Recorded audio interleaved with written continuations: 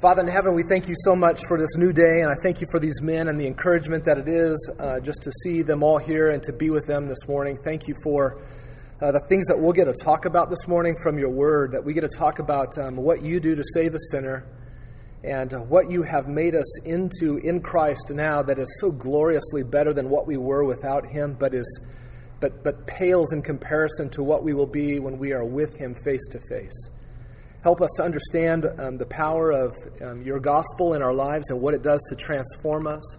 Help us today to understand then what obligation we have in this new condition that you've made us into, that we might be good stewards of what we are in Christ. And so, God, we pray that you would draw near to us, that you would make our minds alert, that you would give us insight into your word, and that you would fill us with love, not only for you, but love for each other, Lord, as we meet new men that we haven't met before. And Lord, I pray that we would stand side by side with each other in the trenches of walking with Christ, that we would be an encouragement to one another, that we would help keep a hold of one another as we seek to pursue your Son through your word. So Lord, help us this morning. Draw near to us as we now draw near to you, and bless our morning for your sake. And we ask it in Jesus' name. Amen. As you come in on that back table, you check your name off on the attendance list, and then there will always be the hand up there. There'll be one that has a colored sheet, paper clip to whatever else. The white sheet is what we'll take notes on for the day. The colored sheet on the back, whether it's blue like last week or yellow this week, that's your homework, just to have it stand out in your mind. And so that's the homework that you'll do for the next time we meet together, okay? So you always want to grab one of those.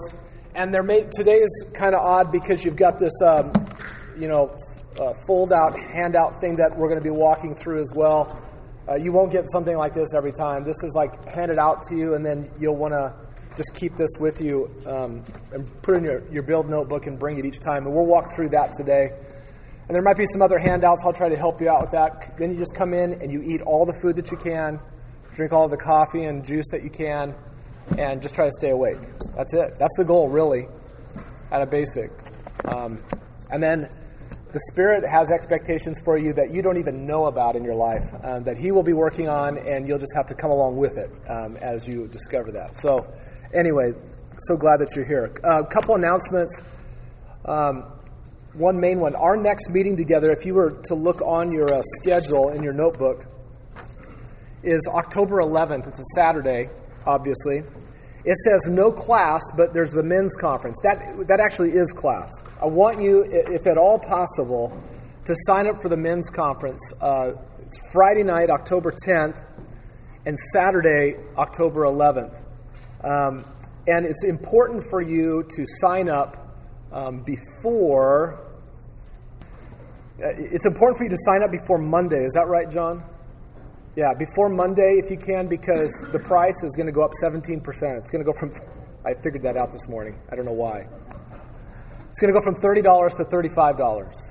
Okay, hopefully that won't break you, but if you sign up before Monday, you'll save $5.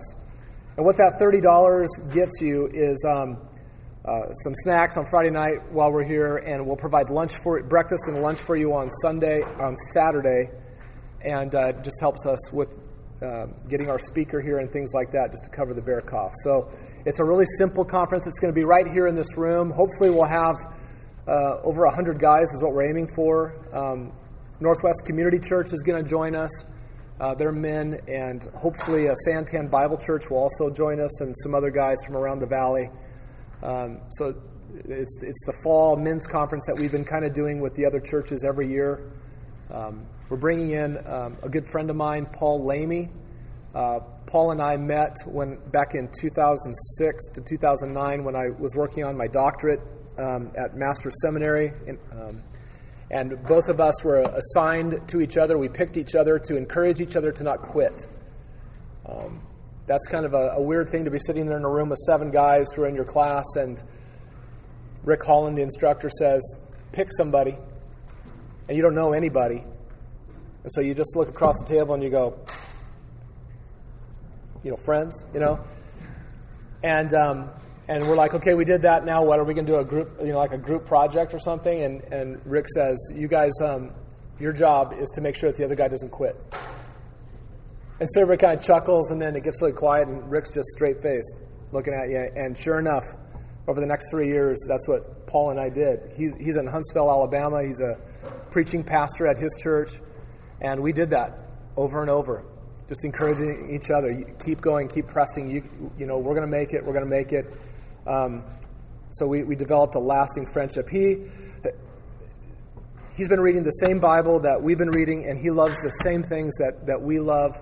And he's going to come and talk to us about the role of the Holy Spirit in our lives. And I think it's going to be surprising to you. I've been talking about this a little bit with just wherever I get a chance to. Christians talk a lot about how the Spirit works in their life. You can hear that. The Spirit led me to do this, the Spirit this, the Spirit that. And my question is, as I hear us as Christians just talk, are we referring to things the Bible says that the Spirit is and does? Or are we referring to things that we just hear each other say, and maybe it's not necessarily what the Bible says? And so that's what we want, right? We want to understand each member of the Godhead according to what Scripture says, not according to what the Klan says and has been saying. So I think it's going to be surprising for you, and I think it's going to be intensely practical for you. You'll even see this morning, we'll talk about the role of the Spirit in your life, even today a little bit. So, guys, it'll make a huge difference in your understanding of who the Spirit is, and make every difference in their practical living every day. Okay, so sign up for that. Do it before Monday. You save $5. But my intention with putting it in the calendar there, like it's one of our meetings, I want it to be that. I want you to be there if you can, if at all possible. If you need help financially, just let me know. We'll take care of it for you, okay? Don't want that to be an obstacle for you, if at all. All right, what I'd like for you to do next is I want you to turn your notebook over onto the back side, and you'll notice that on the back side we have all 6 of the leadership spiritual disciplines that we have in Build that we want to focus on. We focus on some of them a lot more than we do others because the first 3 are really key, foundational, and 4, 5, and 6 are less so. But let's just run through them briefly. What are we talking about in Discipline 1? And first off, even at the top of your page, what we're doing with Build is we're calling the men of the church to unite around these 6 leadership disciplines. We don't want one portion of men doing one thing in the church, trying to figure out what it means to be a godly man over there, and then there's another group of guys that meet, and it's a little different, and they're trying to figure out what it means to be a godly man, and then there's each small group trying to figure out what its men should be as godly men. We're trying to say right here, this is what we want to emphasize and go after and unite ourselves around as a church overall. Now, go take this to each of your small groups. Be this in each of your small groups. Be this in Next Generation Ministries. Be this in student ministries. Be this wherever you serve in the body. You understand? We're trying to unite ourselves around these core leadership spiritual disciplines. The first one has you focus on your heart. It's called the heart. And the main idea there is that we're calling you to discipline yourself, to bring your heart before the Word of God so that you know the God of this Word. You come to the Word of God to know a person. Okay?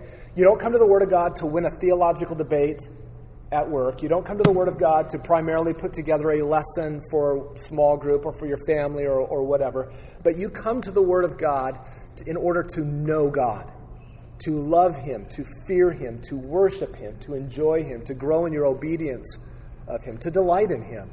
If you skip that, if you miss that, what kind of man will you be? I mean, add all the other external things you can add to a man's life, but if you miss that and you're not that kind of man with the Word of God, what are you? I'll tell you what you are. I know what I've been when I slip in this. I'm a hollow man. I'm shallow. I'm empty. Because we want to come to the Word of God to know the God of the Word, to cultivate a relationship with Him there. The second discipline flows off of that, and that is the first place of impact that you must make being that kind of man is where? Your household. Your household relationships. And it doesn't matter if you're a kid still living at home under mom and dad, and you have siblings, you work on that now. In fact, student ministries here at Grace Bible Church, this is what we're working on. I mean, any of the guys can tell you, this isn't anything different, right? It's the same thing. We're just trying to grab a guy at age 12 or 13 and say, focus on your heart with the Word of God, with the gospel, and then step into your home and care for the people in your household. Do that, labor there, impact them with the Word of God in your heart. Then, third discipline, you're ready to step into the lives of people in the church and outside the church, where you work, where you go to school. You're ready to have ministry in people's lives, and your ministry will be night and day different. If you're caring for your heart well with the Word of God, and you're caring for the people in your household well with the Word of God, when you step into the lives of people, wherever it is you work, wherever it is that God has you, there's a life of integrity. You're the same person in all three places.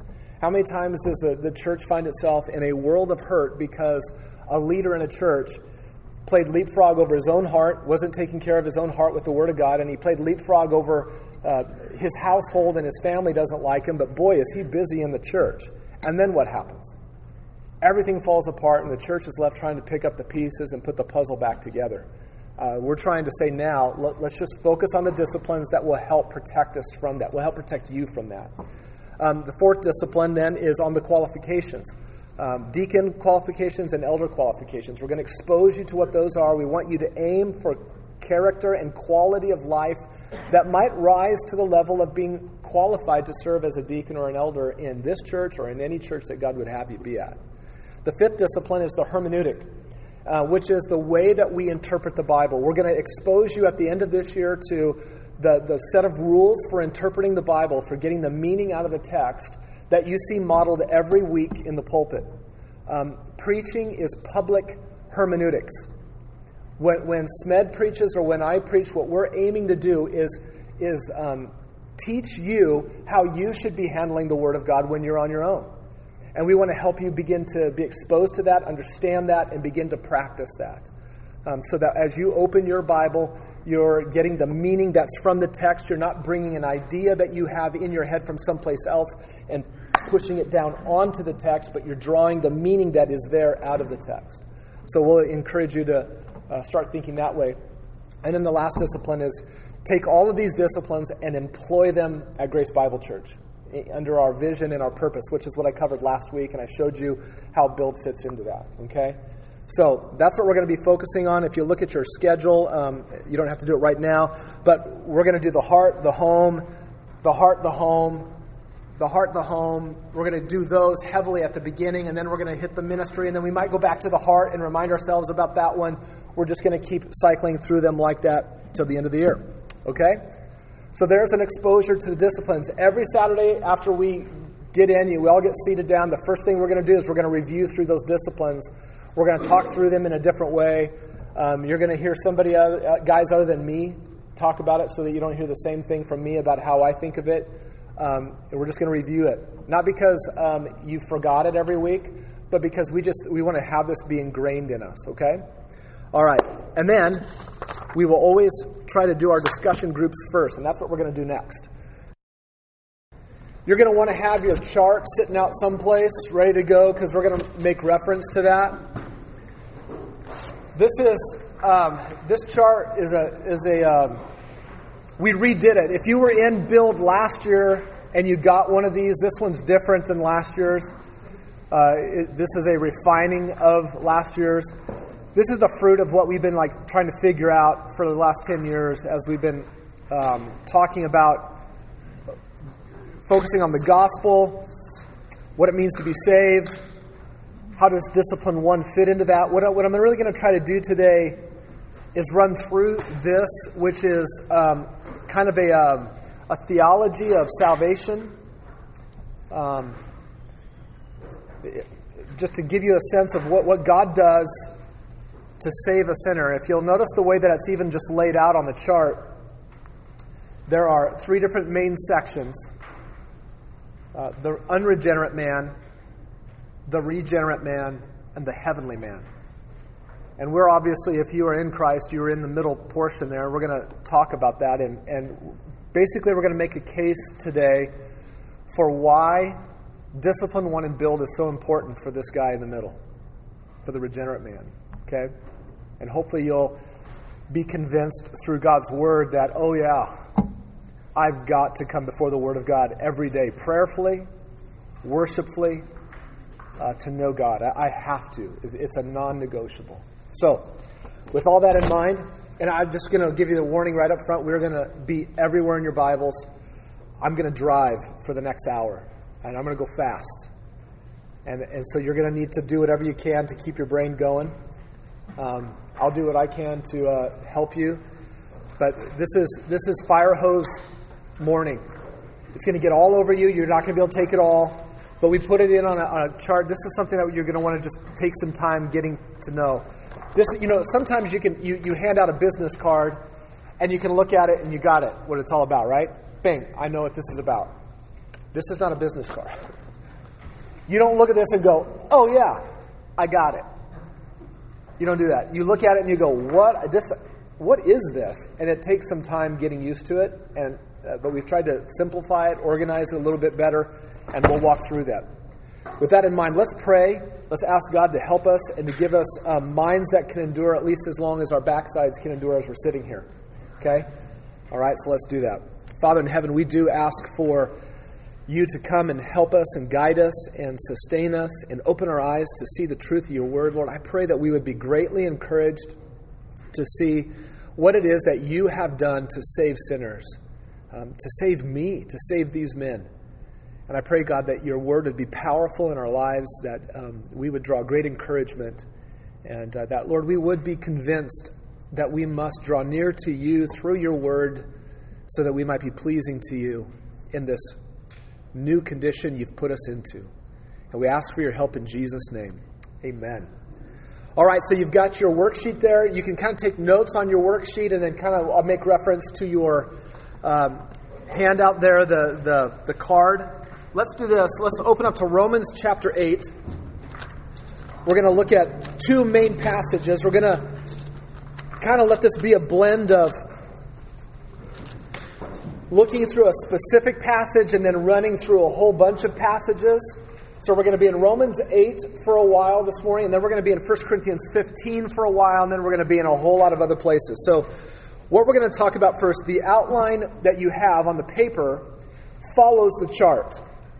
Okay? So number one, the unregenerate man, that's what we're going to talk through now, and that's the left panel on your chart that you have. Okay? If you notice at the top of the chart, where it says the unregenerate man, way at the very top, you'll notice that the unregenerate man is kind of a grayish, darkish, and there's a little bit of an outline of an outer part of him and a darker inner part of him. The outer side of him is his members. That's your body, your physical part of you. And then you have the inner man, and we're going to talk about that. If you drop down a little bit lower on that left panel, the unregenerate man, you'll see that he's described as being unrighteous. You'll notice underneath the unregenerate man that we call it an unmixed, sinful condition. And we got some typos here. I apologize for that. It's who a person is without Jesus. So we're describing now a person without Jesus. Okay, it's not who is a person who is without is. We got too many ises in there. So you try to catch all these things, and then you send it to print, and then you still can't catch them all. All right, but we're going to use Romans 8 to help us understand this unregenerate man. So here we go, verses 5 down through 8. Romans 8, verse 5. For those who are according to the flesh, they set their minds on the things of the flesh. But those who are according to the Spirit, they set their minds on the things of the Spirit. For the mind set on the flesh is death, but the mind set on the Spirit is life and peace. Because the mind set on the flesh is hostile toward God, for it does not subject itself to the law of God, for it is not even able to do so, and those who are in the flesh cannot please God. Now, he's obviously doing a contrast back and forth, and we're going to focus on the one first. Okay, so back in Romans 8, verse 5, here's how you can think of yourself before Christ came into your life, men, that you were according to the flesh. That's what your life could have been described as. Your life before Jesus was this. You were according to the flesh. This is how we come into the world. We do not come into the world any other way except according to the flesh. What is flesh? You need to let each passage determine its meaning. It has a variable use. Christ took on flesh, did he not? But when we say that the Word became flesh, we do not mean that he became sinful. So flesh in John 1 has one meaning, but in Romans 8 it has a different meaning. So you have to let each context determine its meaning. Here in this passage, it means not your tissue that surrounds your muscles and your bones. That's what it means in John 1. Jesus became flesh.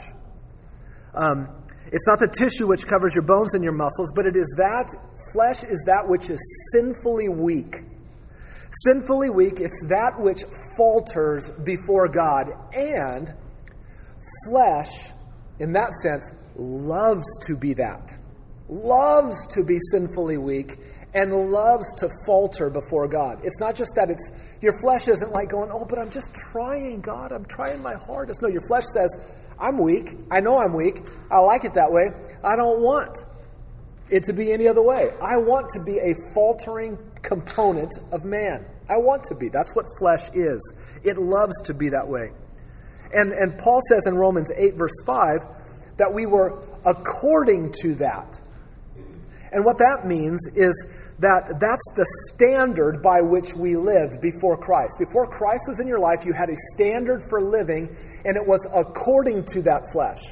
Okay, so whenever you see Paul use according to, you can just think standard. So here's how we would say it. Verse 5. Those who are operating by the standard of the flesh. So what sets the standard for living before you're in Christ? Flesh. What is flesh? Sinfully weak and faltering before God and loving it to be that way. That's the standard of your life without Christ. That's what Paul says in Romans 8, verse 5. Also look at verse 5, without Christ, I set my mind on the things of the flesh. Mind is who you are inwardly before God as a thinker, as a ponderer, as a meditator on life. So in the mind says, oh, I see what the flesh is.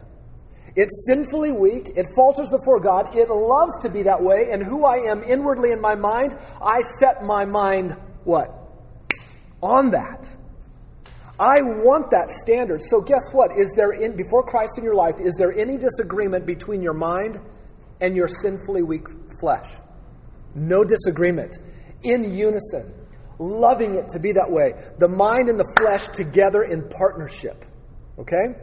You set your mind on the things of the flesh. It's who you are inwardly before God as a thinker, and you say, I want the standard of the sinfully weak flesh, please.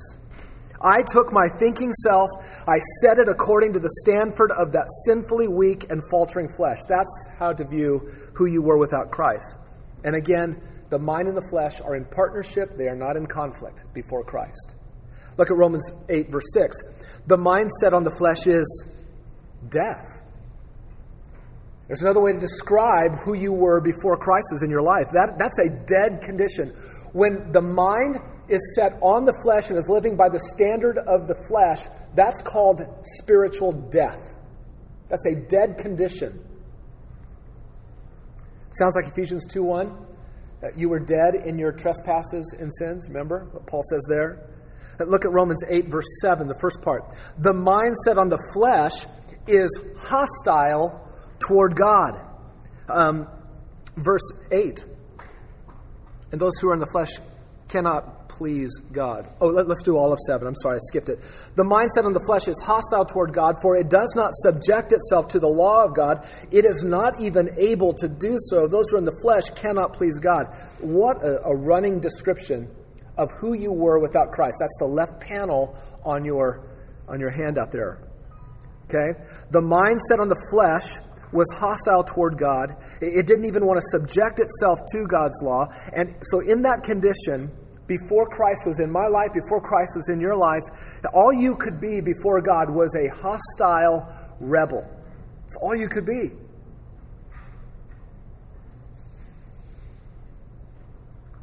Who was sinfully weak. And notice in verse 7 that Paul says it's not even able to do so. it doesn't have any equipping from God. That left panel on the unregenerate man, who you were without Christ, there was no equipping from God to make you able to please God, to make you able to subject yourself to God's law. No built-in equipping to do God's bidding at all in your life. Look at verse 8. And those who are in the flesh cannot please God. So that is an in-the-flesh condition, according to the flesh condition. And as such, that kind of person cannot be pleasing to God. So, you can take that kind of person and you can take them out of a horrible, terrible, sinful, rebellious environment, and you can put them in the middle, surrounded by Christians in church, and guess what changes? Nothing. Nothing. Because the problem is not environment, the problem is what? The man. The problem is the man. Environment has no power to change any of that. Can't. New rules will not help. New friends will not help. Church won't help. All of those things will be worthless in transforming the man because none of those things address the condition of the man. And they are powerless because God did not give any of those things power to change that. He has given power to change that. We're going to get to that. But none of those things have power. Environment does not have power. What is the power of God for salvation? To everyone who believes. The gospel. But you can't change the environment around the man. It will not help him. Oh, he might get more polished on the outside, but he will still be everything here. According to the flesh, mindset on the flesh, hostile toward God, not able to please God. But look good on the outside, and you've accomplished nothing except make a Pharisee. So that's an unmixed condition, unmixed in sin. In fact, if we even use these words in 8:5-8, it's unmixed in death. That's a condition that's unmixed in hostility toward God. It's unmixed in its rebellion. It's unmixed in its inability to please God. It's unmixed in death. There's no trace of life anywhere in that passage. No trace of life anywhere in that person. There's no trace of anything except hostility toward God. There's no trace of honoring God along with that in there. It's just hostility to God. It's unmixed in rebellion. There's no trace of obedience to God in that condition. It's unmixed in that there is no disagreement between the flesh and the mind, the will and the heart, the deeds and the equipping. Therefore, there's no conflict within this man. Before you were in Christ, there was no conflict between you, your inner self, and all of your members. You wanted only to be what you were before God as a rebel. That's why the picture is gray, dark gray, and light gray on the outside. It's to show that there's no disagreement. It is an unmixed, sinful condition. Now, you say, but there was a time when I started to really be uncomfortable with what I was. Well, what is that? It's not you. Who was it? It was the Spirit of God beginning to bring conviction to your life, but it wasn't you. Because you weren't convicted about anything you did. Your mind was set on what? The flesh. And you loved it so. And you can't change yourself. You don't have power to change yourself, to straighten up and fly right. God had to come from the outside, invade your life, and bring change. Now, look at the chart there. You got several different passages you can look through. Ephesians 2, Colossians, Titus, and so forth. I want you to jump over to Ephesians 2 real quick in your Bibles, if you would. Ephesians 2, verse 3. I just want to point out a few different words here.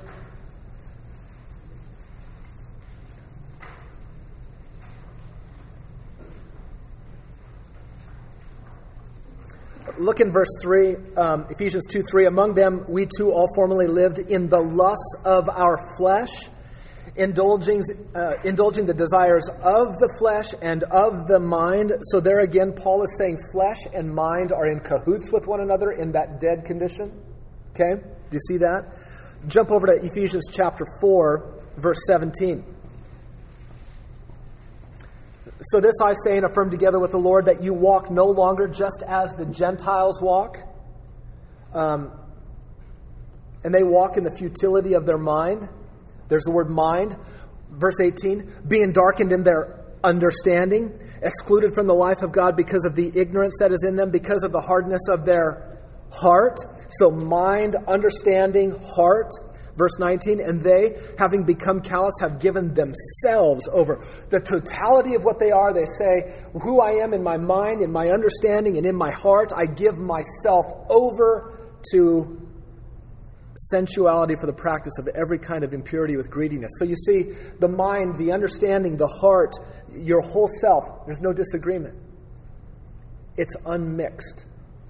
Unmixed in sin. It only wants what sin wants. Okay? Does that make sense? You can see the same thing in Philippians 3. There he talks about the appetites or the belly, the desires that are in the appetites. So you can add appetites to that. Your appetites, without Christ, were in unison with your mind, your understanding, your flesh, your heart, your whole self. Add appetites to that. He even mentions your glory as they glory in their shame. What we thought was glorious was shameful. So even our standard for glory, our minds, our understanding, our heart, our flesh, our total self, our appetites, it's all going in the same direction with no disagreement. It's unmixed. Does this make sense? This is who you were without Christ. Now, you can spend some time, and I just encourage you to go through and look through those verses more on your own. Look at the key descriptions, though, of this old condition. So what we've been saying, it's an unmixed condition. You see these bullet points on the left panel? Key descriptions of this old condition. Second bullet point, it's unable not to sin. You can't help but sin in this condition. Unable to please God. That's the Romans 8 we just looked at. There's no fight within. There's no fight against sin, and there's no fight for Jesus in that condition. That condition is dominated by and enslaved to sin, that condition. Sin rules every faculty within you. All of your thoughts in that condition are ruled by sin. All of your emotions are ruled by sin. All of your motives are ruled by sin. All of your actions are ruled by sin. You are unable in that condition to shepherd your heart away from sin and to God. And this is what we're going to talk about. That condition sees no need for discipline one. Why would it want that? Why would it want to turn away from itself? It set its mind according to the flesh and sin and everything. Why would it want to lead itself away from that and come to God in His Word? There's no desire. To take discipline one and build and say to an unbeliever, an unregenerate man, to say, bring your mind to the Word of God to know Him and love Him, that doesn't even speak the language he needs. Now, he does need the Word of God. He needs the gospel, right?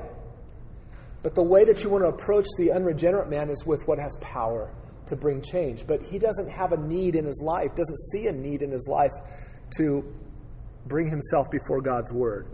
And lastly, that condition is one that's under God's wrath and judgment. Okay? So this is what a man is without Christ.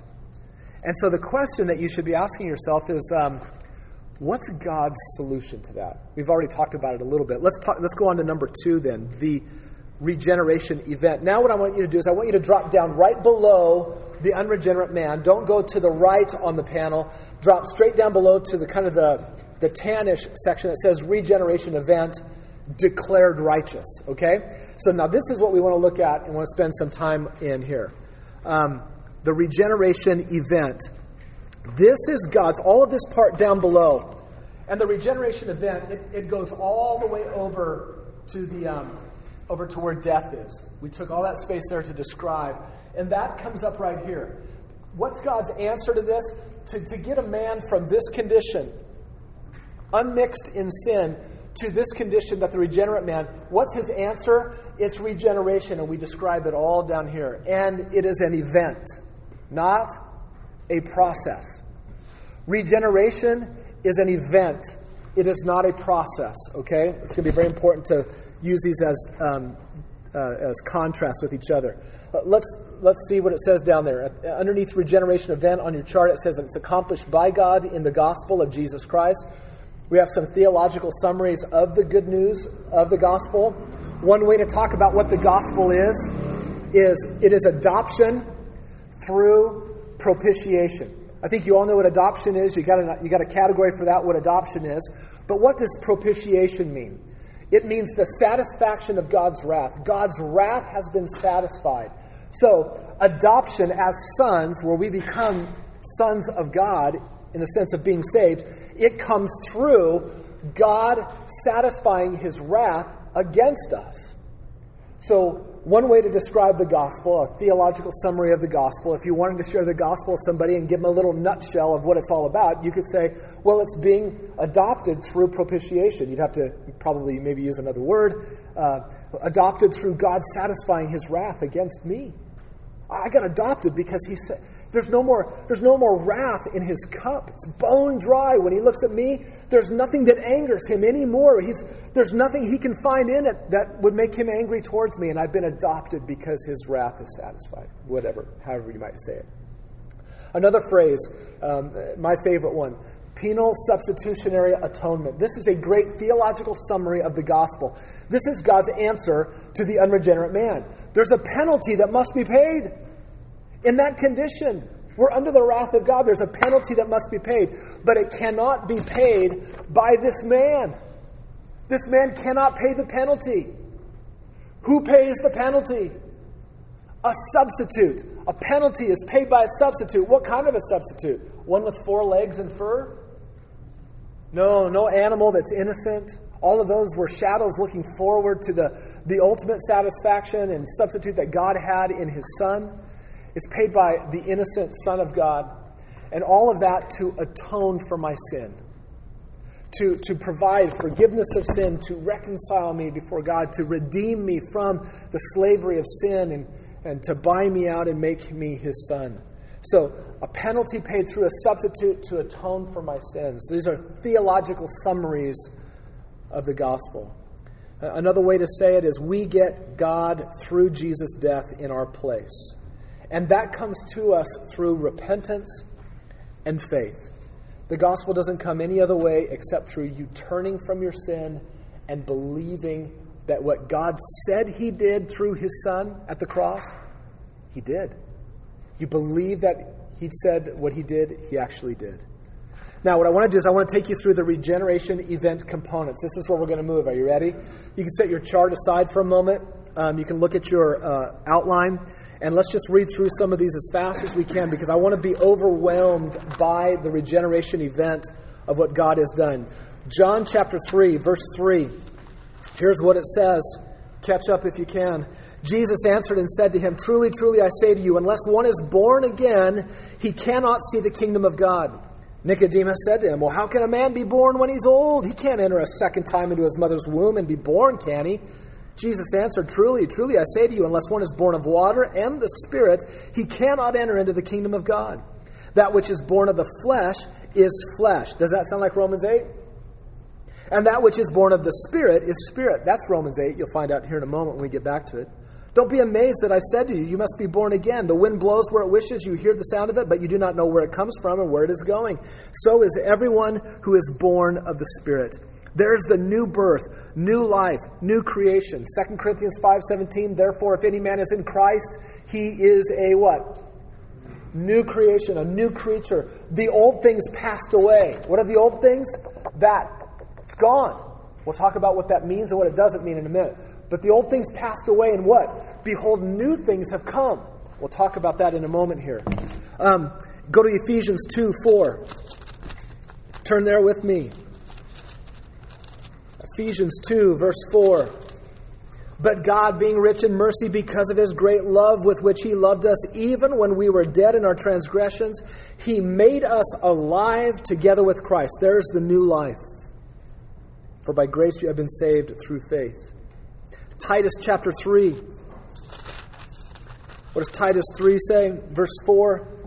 "But when the kindness of God our Savior and His love for mankind appeared, He saved us. And He saved us not on the basis of deeds which we have done in righteousness." In other words, this man right here, if you give him deeds that appear to be righteous things to do, he's not going to save you on the basis of you putting righteous deeds together in that condition. That would be like a child who's covered in mud from head to toe, coming into the house and trying to clean his room. Mom would say, I appreciate you trying to do what I want you to do, but you are in no condition to do it. You offend me trying to do the right thing. You're making a mess. You are offensive in what you are. That's what God says. He doesn't save this kind of person on the basis of deeds done in righteousness because this person's a mess. Okay? Yes. Yeah.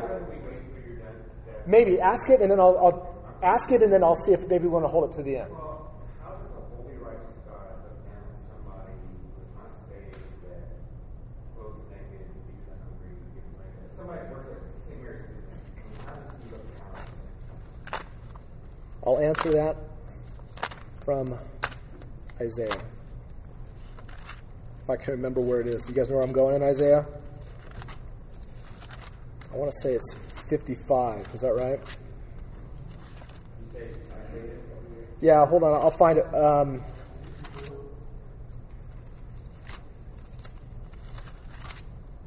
Nope. All our righteous deeds are like a filthy garment. What is it? Yes. What passage is it? Is it 64? What verse? Oh, the one that I have circled? Yeah, there it is. I was thinking it was on the left-hand side of my page, and it was on the right-hand side. That's it. Isaiah 64:6. All of us have become like one who is unclean. Who's he talking to? Jews who have the law, who have the temple worship, who have been going through all of the motions. All of us have become like one who is unclean. All of our righteous deeds are like a filthy garment. All of us wither like a leaf, and our iniquities like the wind take us away. That is how God looked at the Pharisees. That is how God looks at any man who is in this condition and tries to do good things. It's like the illustration that I gave of a son who may be trying to please mom, but he is filthy from head to toe, and he's only making it worse. Yeah, good question. All right, positional sanctification. Back to your outline here in the chart. What do we mean by positional sanctification? Once and for all, you're put into a position of holiness that does not change. 1 Corinthians chapter 1. There's a couple of references there that are helpful. 1 Corinthians 1, verse 2. To the church of God which is at Corinth, to those who have been sanctified in Christ Jesus. You're saints by calling. He called you into holy status. That's what saint means, a holy one. And you have been sanctified in Christ Jesus. A positional, once and for all event. Verse 30 of the same chapter.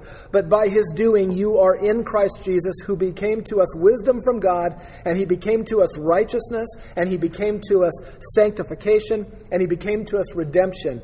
And righteousness, sanctification, and redemption in those are all events. Now, sanctification is also a process. That's called progressive sanctification. This is positional sanctification. This cannot be improved upon, and it cannot be diminished by you. Positional sanctification. Look at chapter 6, verse 11 of 1 Corinthians. Such were some of you. You remember the list he gave? You used to be this way, but now you were washed, but you were sanctified, but you were justified in the name of the Lord Jesus Christ and in the Spirit of our God. Sanctified, set apart once and for all. Another regeneration component event is justification. Go back to Romans chapter 3. Romans chapter 3, verse 21. But now apart from the law, the righteousness of God has been manifested, being witnessed by the law and the prophets. Even the righteousness of God through faith in Jesus Christ for all those who believe, for there is no distinction. You see, the righteousness of God that gets declared over somebody once and for all is on the basis of faith, not on the basis of deeds or good works done. You can read more on that. Chapter 5, verse 1 of Romans. Therefore, having been justified by faith, we have peace with God through our Lord Jesus Christ. An event. Entrusting yourself to the Lord, God declaring righteousness over your life. That's the headline over your life. Verse 9 of chapter 5. Much more than having now been justified by his blood, we shall be saved from the wrath of God through him. Galatians chapter 2, verse 16. Galatians 2:16 on justification, being declared righteous. I love this. Nevertheless, knowing that a man is not justified by the works of the law, but he's justified through faith in Christ Jesus. Even we who have believed in Christ Jesus, so that we may be justified by faith in Christ and not by the works of the law, since by the works of the law no flesh will be justified. You see, there's no power in putting rules before this guy. There's no power to save. There may be power to convict, but there's no power to save and to bring a declared righteous status over that individual. It comes on the basis of faith alone. How about imputation? What do we mean by imputation? The believers are credited with God's righteousness, and Jesus gets credited with the believer's sin. Go back to 2 Corinthians chapter 5, verse 21. You know this verse. God made him, Jesus, who knew no sin, to be sin on our behalf. There's imputation. God made the one who knew no sin to be imputed with our sin, to put our sin upon him. Why did he do that? So that we might become what? The righteousness of God in him. So the one who knew no sin, who was righteous, we get the righteousness of God in him. He gets our sin. It's a double imputation. Amazing what God did. That's God's solution to this problem. It takes God taking on flesh, coming. We got adoption. Romans 8. Go back to Romans 8. I told you we're going to be all over the place, and we're just getting started. 8:14. For all who are being led by the Spirit of God, these are the sons of God. For you have not received a spirit of slavery leading to fear again, but you have received a spirit of adoption as sons, by which we cry out, Abba, Father. The Spirit himself testifies with our spirit that we are children of God. And if children, we are heirs also, heirs of God and fellow heirs with Christ, if indeed we suffer with him, so that we may also be glorified with him. Ephesians 1:5 is also a verse on that, on adoption. He predestined us to adoption as sons through Jesus Christ to himself, according to the kind intention of his will. Galatians chapter 4, this is great. Just go back a page or two maybe. Galatians 4, verse 4.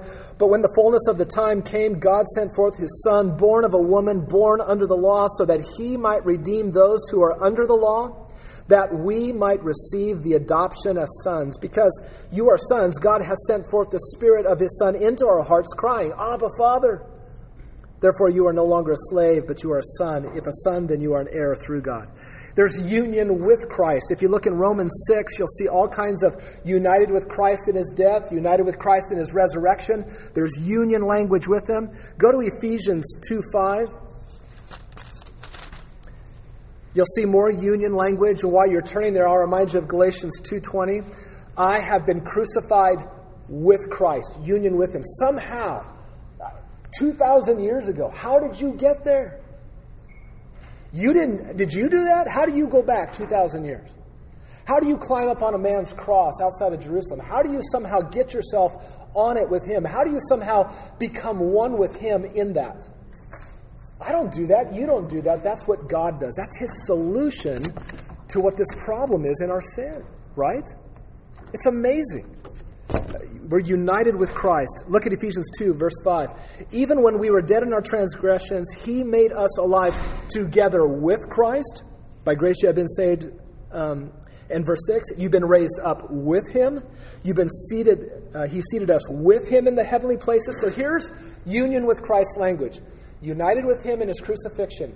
United with him in the grave.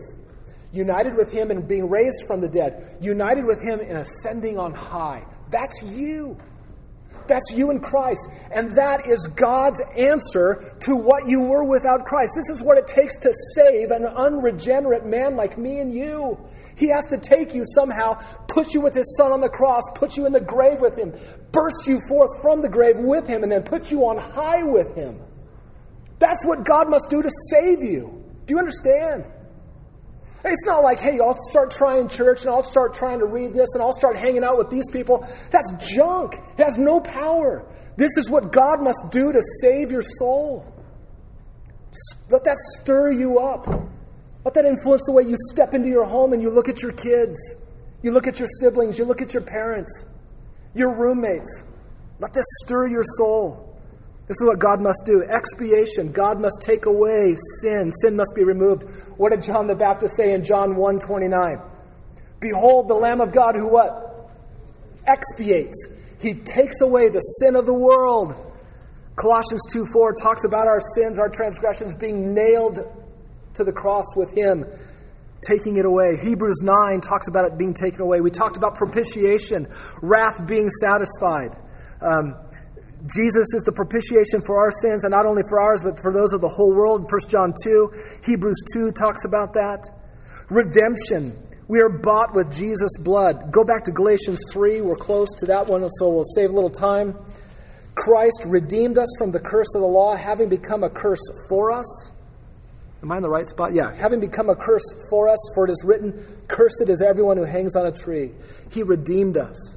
He did it at the price of His blood. Look at Ephesians 1, verse 7. In Him we have redemption through His blood. What am I talking about? The forgiveness of our trespasses according to the riches of His grace. It's not only that His blood paid the price, it's that His blood is the only currency that God would accept. It's currency and price. It's currency. God doesn't have any other money that He'll take, any other currency that will please Him, that will then make Him do the transaction of redeeming us. It requires the currency of Christ's blood, and it's the only price to pay. Reconciliation. How about, let's do 2 Corinthians 5, verse 18. Namely, that God was in Christ reconciling the world to Himself, not counting their trespasses against them, and He has committed to us the word of reconciliation. Therefore, we are ambassadors for Christ, as though God were making an appeal through us. We beg you on behalf of Christ, be reconciled to God. This is what God does to sin, or to save sinners. Forgiveness of sin. Ephesians 1:7, we looked at that.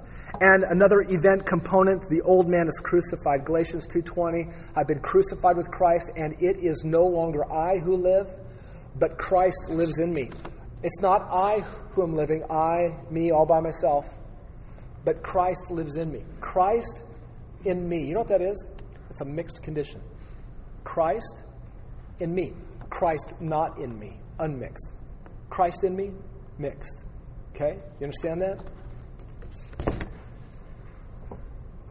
Regeneration event benefits. These are the benefits that come from everything that we just talked about. Here's some of the benefits. Are you ready? You are loved by God. You are loved by God because of everything that He just did. Because of new life, being born again, because of positional sanctification, justification, imputation, adoption, union with Christ, expiation, propitiation, reconciliation, redemption, forgiveness, old man crucified. You're loved now. That's the benefit. It's yours. You're loved by God. You are indwelt by the Holy Spirit. Do you remember that back in Romans 8, verse 9? He is now in you. You are indwelt by Christ, Galatians 2:20. And we'll see this in Romans 8 also. Again, Galatians 2:20. I have been crucified with Christ, and it is no longer I who live, but Christ lives in me. He's in me. You're indwelt by Christ. You're a member of Christ's body now. Each of us are individually members of the body of Christ that God has put together. That's a benefit from what He did to save us. We are members of one another. We have confident access to God. Look at Hebrews chapter 4. Man, this is the best news that could be given to us. Let us draw near with confidence to the throne of grace so that we may receive mercy and find grace to help in time of need. That's a benefit of what God did in the regeneration event. It's ours, confident access. We are now under grace. We are now under the operating principle and power of grace in our life.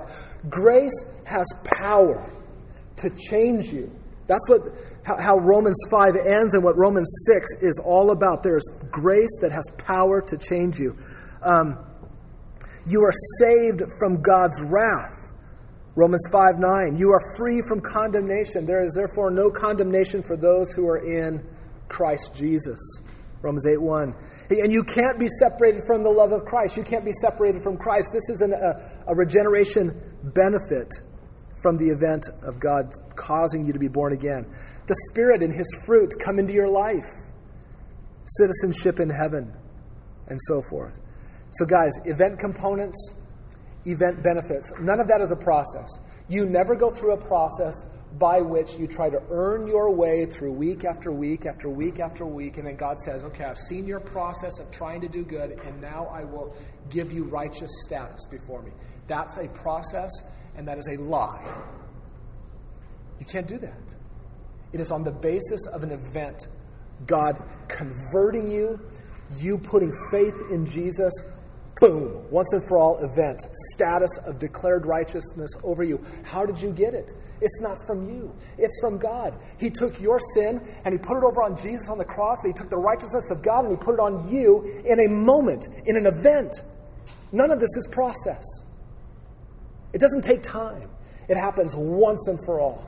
Adoption, justification, all of these things. And benefits. These benefits, all of this down here, if you are in Christ, none of this will ever go away. It will not improve. It will not diminish. You cannot make it better. You can't ruin it. All of this is yours once and for all in Christ by His grace in your life. Understand? That's what God had to do to save you. That's how bad you were. That's how bad we were.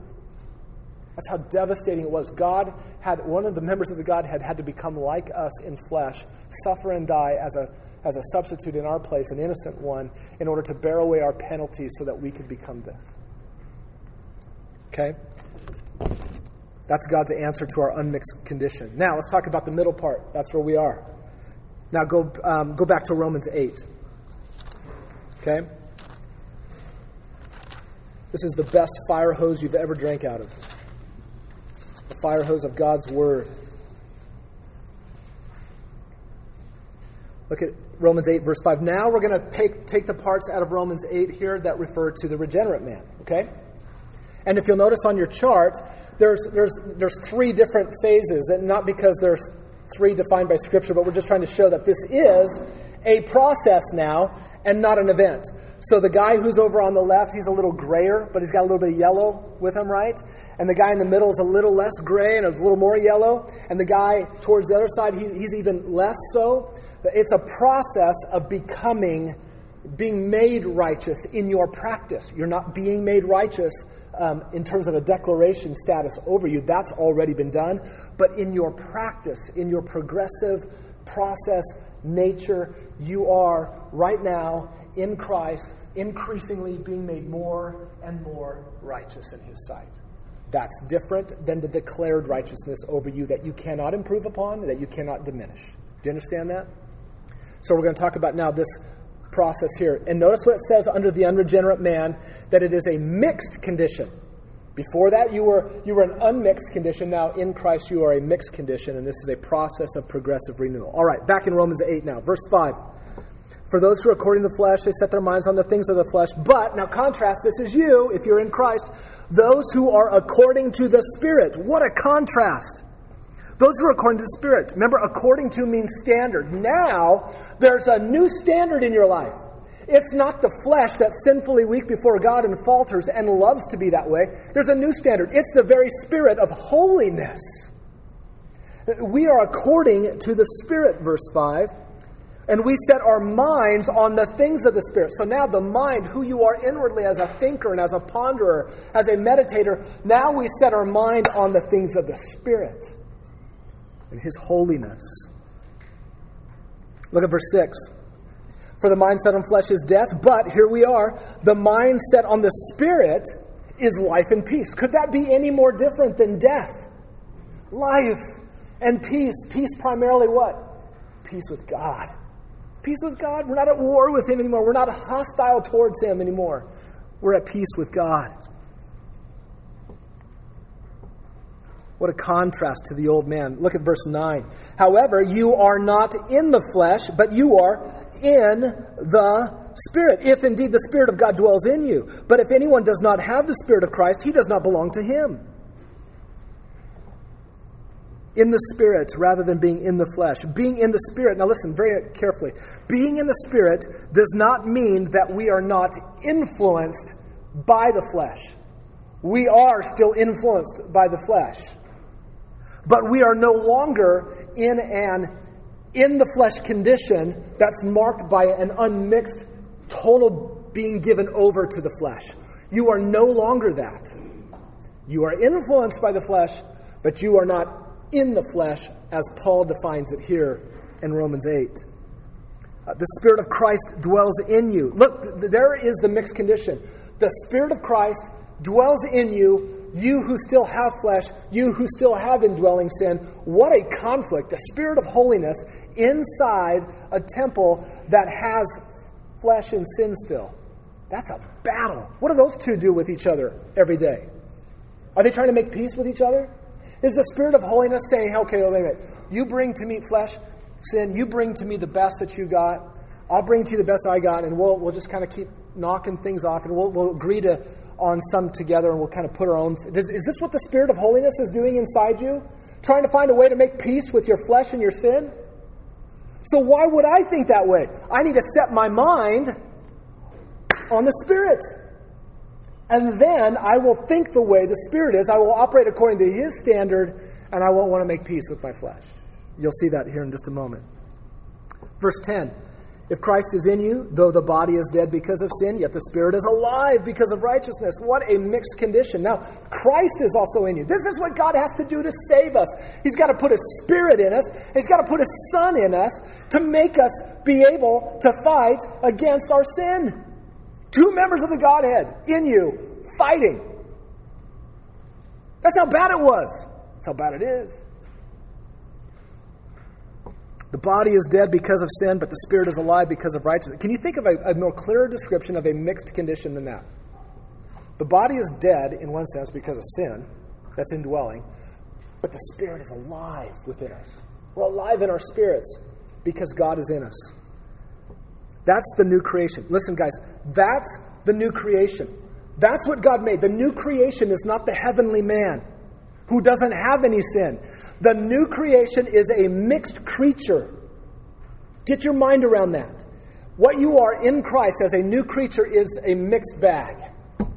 Spirit in you, Christ in you, sin in you.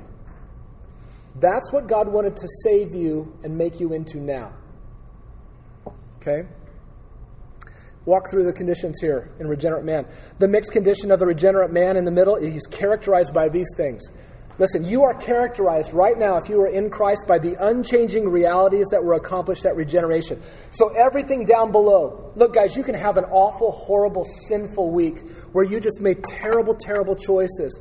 You plummeted over the edge into sin, and you at some point come to your senses. And here's what you can know to be true. That everything that God accomplished for you in the event components and the event benefits that we just walked through, none of that was diminished in the least. None of it. Because your fingerprints aren't on those things. And God won't let you try to put your fingerprints on those things in your sanctification process.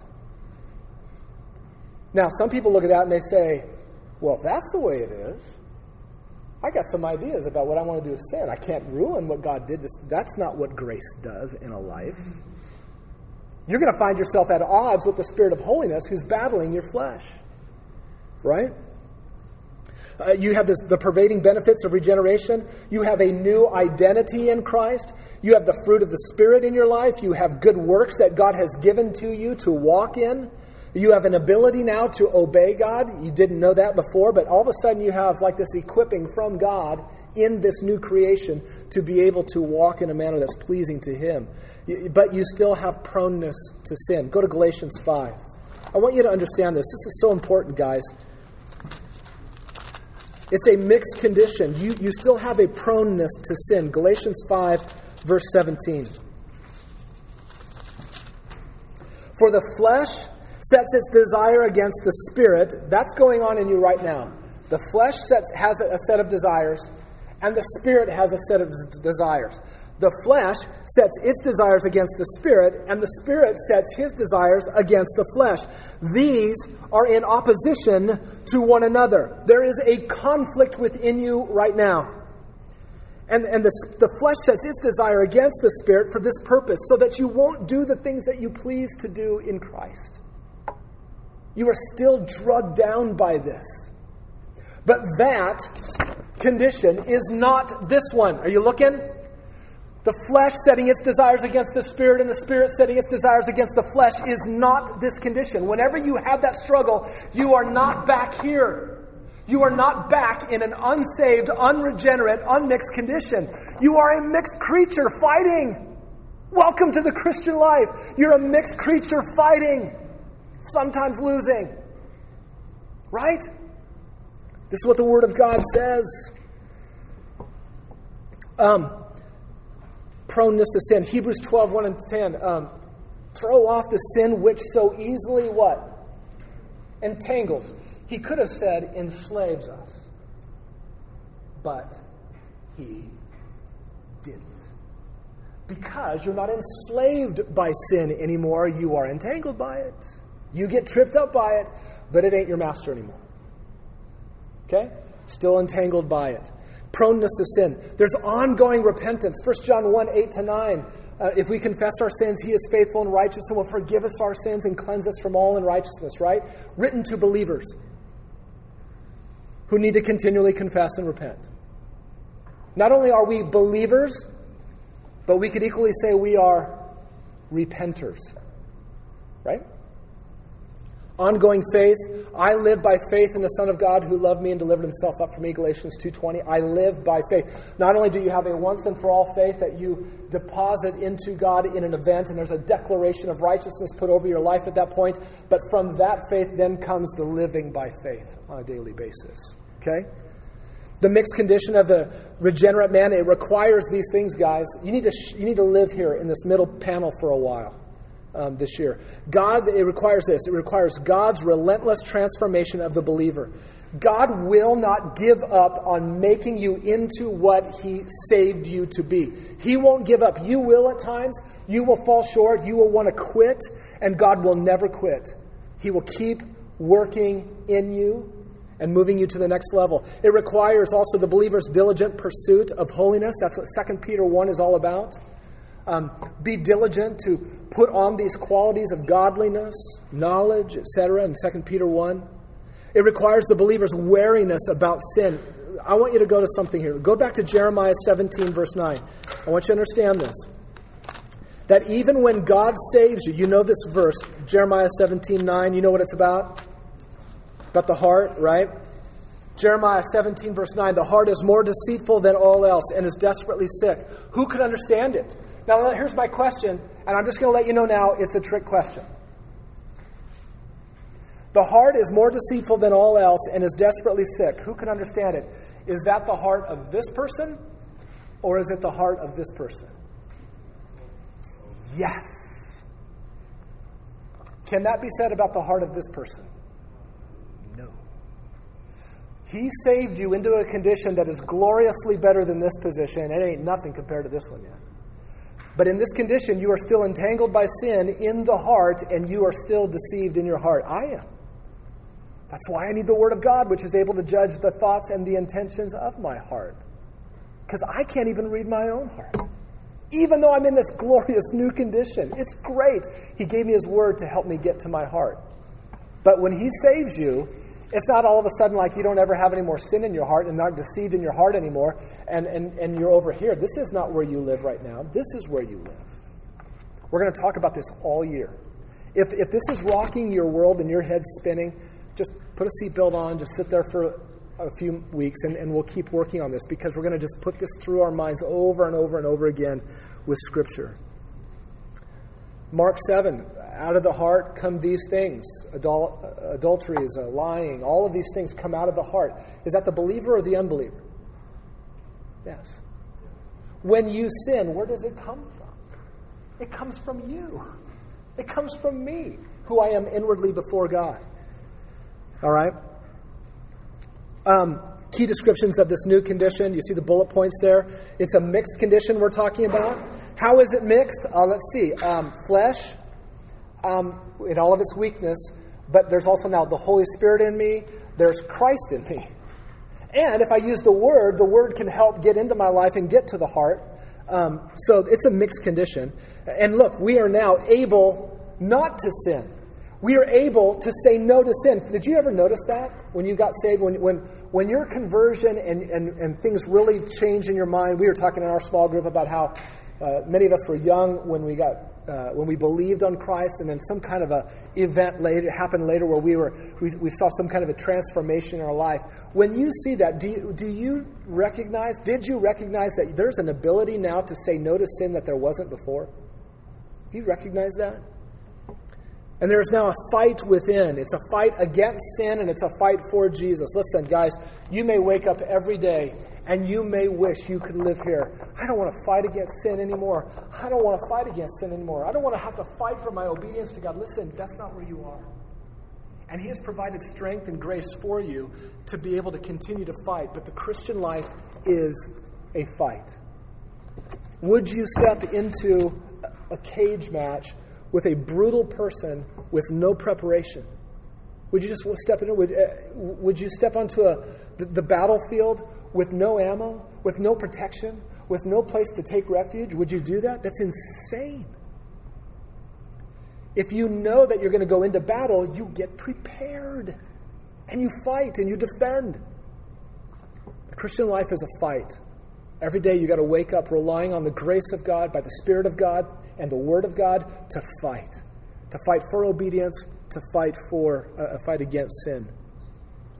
Enslaved to God now. Romans 6 is all about that. You were enslaved to sin, now you are enslaved to God. Residual sin is still there, and regeneration are evident in all the faculties. Let me explain what we mean by that. In every thought you have, there are regeneration benefits and residual sin going on at the same time.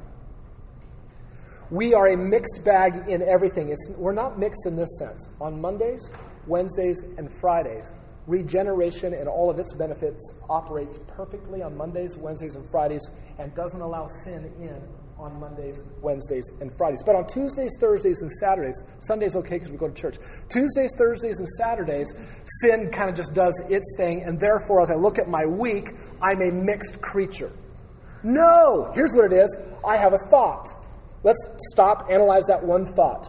I have a thought that I want to see my kids grow in Jesus Christ. Are there regeneration benefits in that thought? Yes. Are there residual sin elements in that thought? Yes. I may not be able to see where, but yeah. Maybe I want my kids to grow in Christ because for an elder that looks better. I need help. Every single thought, every single attitude, every single word, every single deed we do is a mixed bag. Because we are mixed. Okay? If you ever find yourself saying, oh no, my motive's pure in this. Wave the flag. Listen, we chuckle. I said that last week. Don't say that. You can't. You're just not in that. There's only one person who can say that. I have pure motives. Who on this sheet can say that? And by the way, because you're sitting here, that's not you. Just want to make that clear. Because you're here, that's not you. Okay. It'd be nice if it was you and me. All right? And we're not under God's wrath. We are able in this condition to shepherd our hearts away from sin and to Jesus. Okay? So there's the regenerate man. All right? Is that crazy what God did to save us or what? But that's not all. I want you to now... Oh, wait a minute. We've got to go back to Romans 8. We're not done. Romans 8. So what? That's what God did. So what? Romans 8, verse 12. So then, brethren, because you are in this mixed condition, you have flesh, but you are setting your mind according to the Spirit and whatnot. So then, we are under obligation. Did you know that? Today and every day of your life, you and I are under an obligation. We have an obligation. Well, what is it? We have an obligation not to the flesh, but to whom? The Spirit. Not to the flesh, to live according to the flesh. For if you are living according to the flesh, you must die. And what he means there is if you are in this condition according to the flesh, if you live this way, you must and have already and will what? Die. But if you are in Christ in this condition, you have an obligation, what? By the Spirit to put, look at verse 13, put to death the deeds of the body, and in doing so you live. You show that you're alive. You show that you're alive. And by the way, do you know what else the Spirit of God's going to do? He's going to take this condition right here that you're in, and one day He will resurrect it and make you this. Look at verse 11. We skipped it, and I forgot about that. If the Spirit of Him who raised Jesus from the dead dwells in you, then He who raised Christ Jesus from the dead will also give life to your mortal bodies, this body that's mortal. And He will do it through His Spirit who dwells in you. You're going to be resurrected one day and get the same kind of body that Jesus has right now, wherever that body is at the right hand of God. A real body. Okay? So you are a mixed condition. Let's look at the heavenly man. Go to 1 Corinthians 15. 1 Corinthians 15.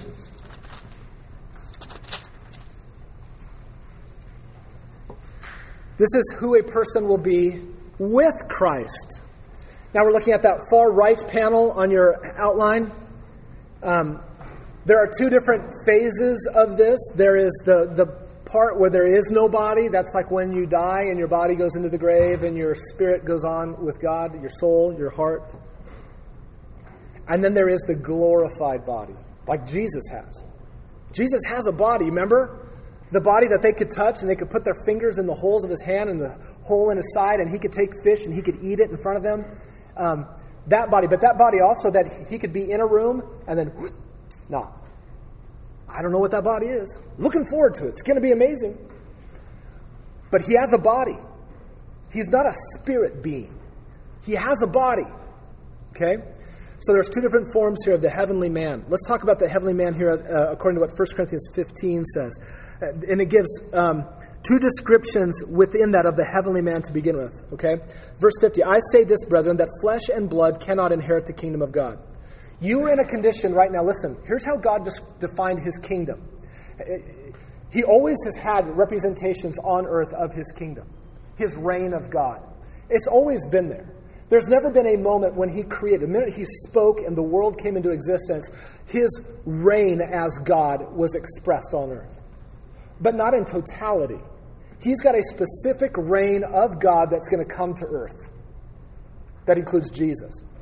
That kingdom expression cannot be inherited by you right now in the condition you are in. Your condition of flesh and blood, this, of what we are, you're not ready for that.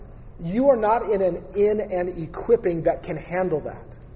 Flesh and blood cannot inherit that kingdom.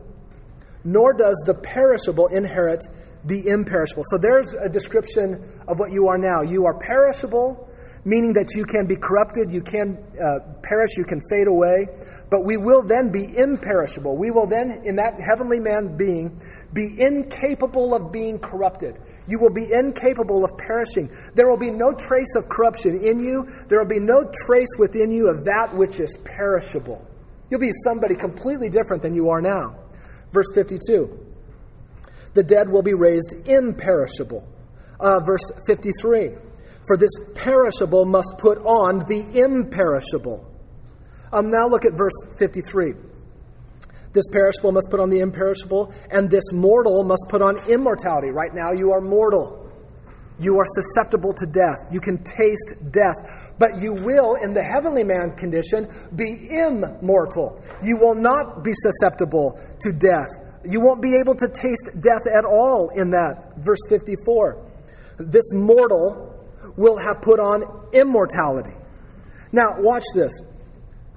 At the end of verse 54, when that happens, when the perishable condition puts on the imperishable condition, when the mortal condition puts on the immortal condition, then, verse 54, then will come about the saying that is written, death is defeated. Death is swallowed up in victory. In that condition with Christ, then, death gets swallowed up in victory. That means that will be a condition on the right panel of your page. That condition will be one that is marked by total and complete victory over death. In that condition, there will be no trace anywhere of a tie with death. Life got one and death got one. Tied again today in this heavenly man being. No! Death is swallowed up in victory. It is gone. Life wins all the time. Only the presence of total victory over death in that condition. No trace of death nor death's former victories. Look at verse 55. Oh, death, where is your victory? Can't find it anywhere. In this heavenly man status, you can look for death all for the rest of eternity and you'll never find it. It's gone. And look at verse 55. Oh, death, where is your sting? There's also in that heavenly man condition no presence of death's sting. Listen, before death comes to your life, you know what it does to you? It does what? Stings you. It's like a poisonous scorpion. Before it kills you, it does what to you? Stings you. Before death comes, it stings. Verse 56. Well, what is the sting of death? Is sin. The sting of death is sin. In that condition, in the heavenly man state, with Christ someday, there will be no trace of sin which stings you and brings about death. So you know what that condition is? It's unmixed in holiness. It's unmixed in holiness. It's unmixed in purity and righteousness. There's no trace of sin. There's no stinging effect that leads to death.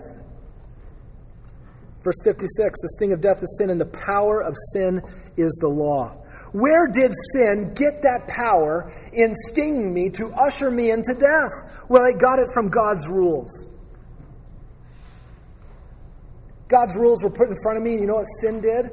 It found power to sting me, and when it stung me, it ushered me into death before God. So God's laws, they set before the sinner, they condemn the sinner then, and that is what gives sin its power. That power is one of condemnation for disobedience. That is the power in sin which stings for death.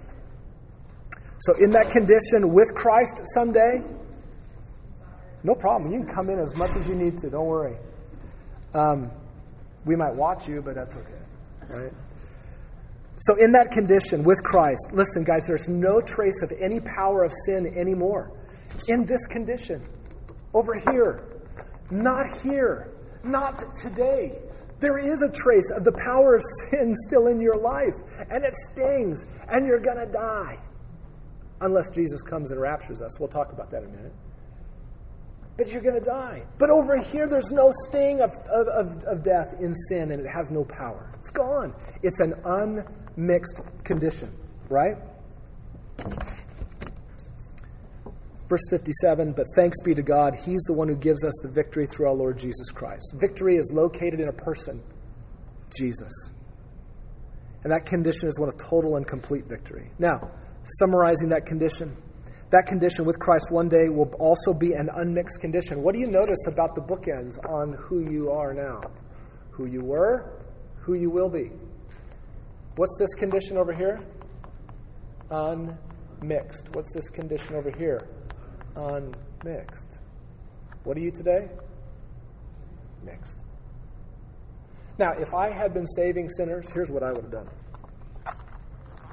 I would have just done this thing. I would have skipped this middle part right here like this. See, I'd find out a way to just, I don't know how I'd do it. There we go. Here's how I'd save sinners.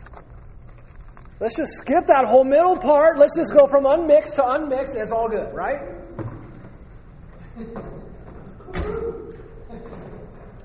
But God, in all of His wisdom, gets glory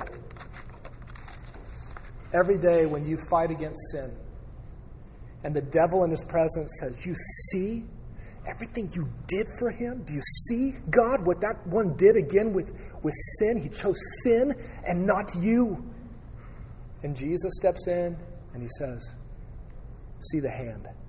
See that? I paid for it. And my Father doesn't see him any differently now than He did when He first believed in me. Be gone. And every day, Satan is humiliated in the presence of God, and every day God is glorified in heaven because of God preserving. God is glorified through His preserving of us in this condition, guys. How do you get there? How do you get to that condition? You know what? It's kind of shocking. You're probably going to have to die. You're going to have to die. You're going to have to die to get there. So let's trace that down to death and take a look at that. Okay? You depart the land of the dying and you go home. Look at 2 Corinthians. Look at that first statement. There's the disintegration of the inner and the outer man. Now, when I think of the word disintegration, the first thing that usually comes to my mind is like blowing up, right? Destruction, complete and utter just destruction. What does integration mean? You take pieces and you what? Put them together and you make a whole. Well, when you die, guess what happens?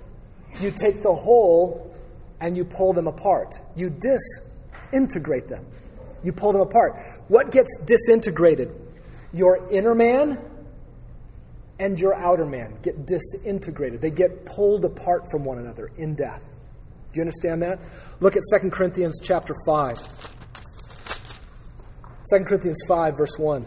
We know that if the earthly tent, which is our house, is torn down, that's the outer man, we have a building from God, a house not made with hands. It is eternal in the heavens. God will separate the tent from the eternal building, and it's in the heavens. Verse 8, we are of good courage, I say, and prefer rather to be absent from this body and to be at home with the Lord.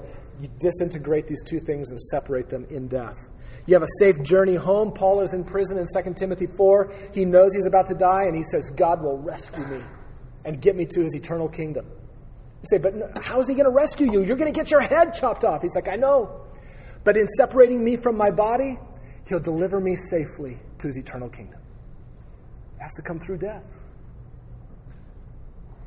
Unseparated from Jesus, though, no matter what, who can separate us from the love of God in Christ? Not even death can separate you. And you are still alive. Do you remember what Jesus said to Mary or Martha, the brother of Lazarus? He said, I am the resurrection and life. Keep living even though you die. In 1 Thessalonians 4, you know what this is called? Right there. Sleep. Ones who have fallen asleep in Jesus. You know what? That's how bad death is in God's eyes. He calls it sleep. When was the last time you were afraid of sleep? You're not afraid? You guys aren't afraid of sleep? No, you love sleep. You love sleep. You know what? You need to love this sleep. And that doesn't mean you become some kind of guy who wants to kill yourself. But it means you're not afraid of this. You love the idea of this. We'll talk about that in a minute here. It's precious. The death of his godly ones is precious in the sight of the Lord. Now, some people, though, we know, will get to this condition over here. From this condition, they will skip death. And they will just be, boom, translated from this condition, immortal, or from mortal to immortal, perishable to imperishable. What is that event called that takes this believer and gets him over here without tasting death? What's it called? Rapture. 1 Thessalonians chapter 4. The dead in Christ will rise first. So these ones here, when you die in Christ, you get to go to the front of the line when Jesus comes back at the rapture. You go to the front of the line, and you're in the ground, and there is loud sound, there is a trumpet, there's the voice of an archangel, and the dead in Christ will rise. And then Paul says, we who are alive and are remaining will be caught up together in the air with them, and we will thus be with him always. So we will skip the death part if we are alive and remain when Jesus comes into the sky and reverberates the earth with a massive sound, and the dead in Christ. Whoo. And then we who are alive and remain, we skip death. And that's what I think 1 Corinthians 15, what we just went through, is all about. It's this perishable, just going to put on imperishable. In fact, go back to 1 Corinthians 15. Let me help you see this. Watch how he describes it. Verse 50. Now this I say, brethren, that flesh and blood cannot inherit the kingdom of God, nor does the perishable inherit the imperishable. Behold, I told you a mystery. We will not all sleep. We're not all going to die. But we will all be changed, because if we're going to get to the kingdom of what he's going to do, this perishable has to put on what? Imperishable. This mortal must put on what?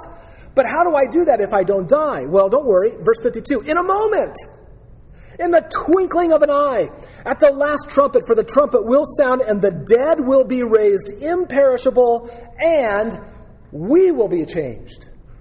This perishable must put on imperishable. I think he's describing the rapture event in 1 Corinthians 15.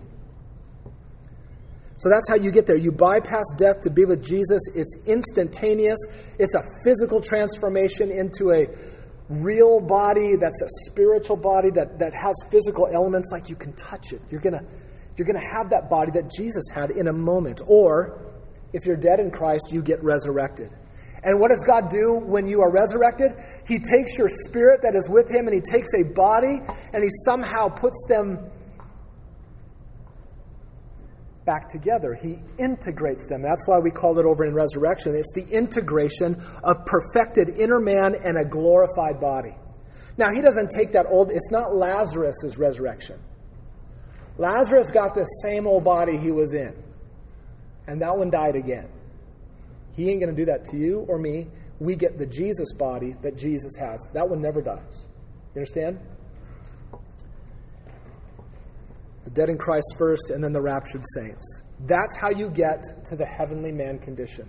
Can I show you something in Philippians 3, and then we'll wrap this up. Philippians 3, I'll start at verse 8 and really hit verse 11.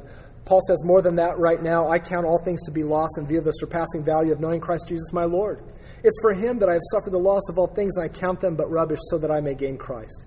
And so that I may be found in him, not having a righteousness of my own that's derived from the law, but that which is through faith in Christ, the righteousness which comes from God on the basis of faith, so that I may know him in the power of his resurrection and the fellowship of his sufferings, being conformed to his death, in order that I may attain to the resurrection from the dead. Paul's saying, I want this. I want this resurrection from the dead. I want to attain it. He's alive when he says that. When was the last time you said, I want that resurrection body? And when you say that you want that resurrection body, that means you are okay if you die. This is who we are in Christ. We're not afraid of death. We're okay if it comes even today and meets us in the highway on the way home. We're okay with it. Because I want to attain that body. That's what he designed for me. Because I can't inherit the kingdom of God unless I get that body. I want it. One other shocking event. Do you remember when Rick Holland was with us? John chapter 17. Jesus prayed that you would die. John 17, verse 24. Father, I desire that they also, whom you have given me, be with me where I am. Where is he going to be? At the right hand of God. And he's praying, Father, I want them to be with me. Why does he want us to be with him there? So that we may see his glory, which the Father gave to him. Because you loved him from the foundation of the world. Jesus wants us to be with him. He's praying that you will be with him. You're going to have to die. I'm going to have to die. Or be raptured. We don't need to be afraid of death. All right, can I give you a couple of observations here in the last 4 minutes? Looking at your card. Okay. Unmixed in sin. Before Christ. Nothing in you wanted him. Nothing in you could do nothing in you to change what you are. Over here, with Christ, unmixed, but not in sin, unmixed in holiness, righteousness, right? Pure all the way through. Even when you get the resurrection body, no sin in that body. Okay? Right now, you're neither one of those two things. Right now, when you see yourself, two things can happen. Stand back in your life, and when you stand in your mind and you look back on what you were before Christ, be very encouraged. Be very encouraged because you are not what you were. And the old things have passed away. That does not mean, in 2 Corinthians 5:17, when he says, therefore, if any man is in Christ, he's a new creature, the old things have passed away. He doesn't mean that there's no influence of sin that goes on. There is. But what has passed away? What is dead that you can never go back to, guys? Tell me. What's dead that you can never go back to? An unmixed in sin condition. You can't. You can't lose that. Why would God let you lose what he crushed his son to get for you? And then put his Spirit in you for, to help you live in. You can't go back. It's dead. You can't go back to what you were. You can act like an idiot. And you can be sinful. Yes, but you can never go back. So stand and gaze back on your life and marvel at the grace of God and the power of God through the gospel of God and the word of God to sanctify you daily on a powerful way through the Spirit of God. Marvel at it. You are not what you once were. And then turn around and think about what you will be and what? Long for this. Praise God, I'm not what I was. I'm not what I'm going to be yet. I'll see him, and I'll see him as he is. Colossians 3:4, and when he comes, I'll be revealed what I truly am when I see him. So you look back and you marvel, and you look forward and you long. You long for what's coming. Now, this condition over here has no need to discipline itself. It has no desire. It has no ability to discipline itself to come before the Word of God to know the God of the Word. It has no desire. It has no ability. It has no equipping. It has nothing. This one over here has no need to discipline itself to come to the Word of God. Why? It's with God. We're with God. And all we can do is think about Him. Enjoy Him.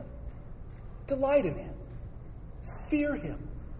Continue to obey Him. You don't have to work at it. It just happens. Why? Because everything here that was mortal and perishable and fleshly, we died to. This condition is the only one right here in which a discipline and build like, number one, the heart makes sense. Here's the case. Making the case from what God does when He saves a sinner that you must be in the Word of God every day in order to know Him and fight against your sin and to fight for obedience and holiness with Him. This condition in the middle is the only condition in which this discipline makes sense. That is what we are doing in Build. And you need to understand it, and you need to embrace it, and you need to live it, and you need to spend the rest of your days fighting to become strengthened in this spiritual discipline. And this is what we're calling the men of the church to. Men, get over here. Let's unify around this. Let's come to the Word of God to meet with the God of the Word so that we can grow in this mixed condition. We can fight against sin. We can fight for obedience to Jesus. And that's what we want to focus on the rest of the year together.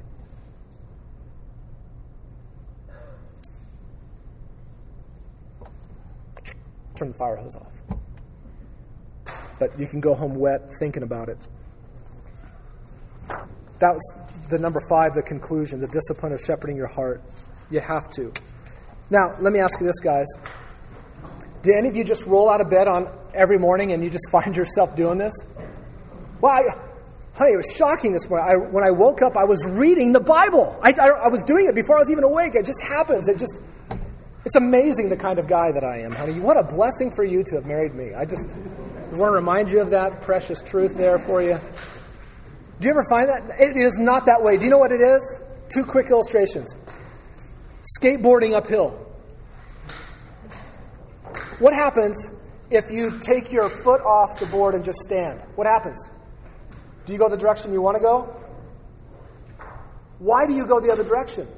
Because there is a force present on you pulling you. What if you do nothing with this discipline? What if you don't read your Bible? What if you don't expose your heart to the Word of God? Where are you going? That way. Why? Because indwelling sin. Swimming upstream. You're laboring. Every breath you take, you're looking at the bank, taking a mark. That tree isn't moving. I'm not moving. But I'm late. Why am I working so hard? And I'm making a little bit of progress. Why is that? Because sin is what? Your sin, not just the sin that's in the world and your families. Your sin is pulling you back towards the waterfall. Now, what were you before Christ? That's all you wanted. It's all you could do. You didn't have any desire to change. But what did God do? I will save you. I'll pick your sorry self out of that water. I'm going to turn you around. Before I put you in, I want you to understand, I changed you. You are mine. I put my Spirit in you, and my Son is in you, and I've given you my word, and I've given you an equipping in Jesus Christ to now swim. I saved you for that. Swim! And we do. And sometimes we don't. But what we're going to do together is help each other. Fight for that. Does it make sense? All right. If you have any questions on this that have been arising, write them down, and when you come next time, Scott and Eric will answer them. Let's pray. Father in heaven, we thank you so much for your gospel and the power of it in our lives. Lord, when we look back on what we were without you, we are not what we once were, and we only have one person to thank for that. It is you. Thank you so much for being a God of grace towards sinners, a God of mercy, a God of power. Oh, but Lord, we are not yet the ultimate goal that you are aiming for in our lives. We have not attained it yet. We have to press on, as Paul talked about. We have to fight the good fight of faith. We must labor to say no to sin and to say yes to obedience. And it is so hard. And we need you. We need you desperately for that. We long for the day when death will separate us from this body of death, and we will have victory in totality with Jesus. In the meantime, though, God, would you please draw near to us, and would you help us to help each other fight hard even today? And we ask it in Jesus' name. Amen.